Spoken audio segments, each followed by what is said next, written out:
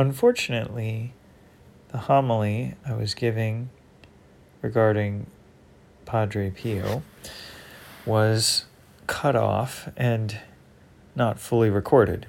To the best of my ability, I will attempt to recall how I had finished that homily.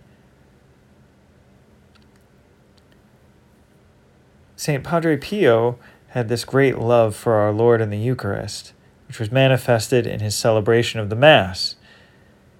And his love for our Lord was also manifested in his love for other people and his desire for them to be in good relationship with the Lord.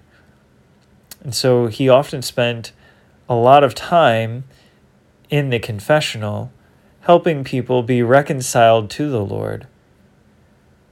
This is important with regards to the Eucharist inasmuch as if we are separated from God by serious sin, that is, mortal sin, then we need to go to sacramental confession before receiving him in Holy Communion.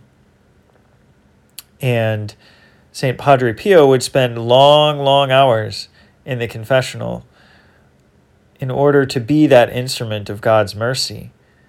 In fact, it was probably that confessional in the church that he had used to help so many people.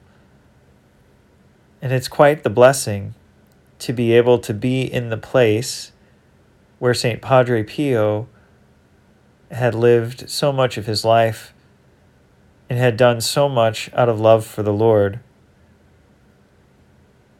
We are called to follow God as best as we are able and to continue to go deeper into our relationship with him, especially as he gives himself to us in the most Holy Eucharist.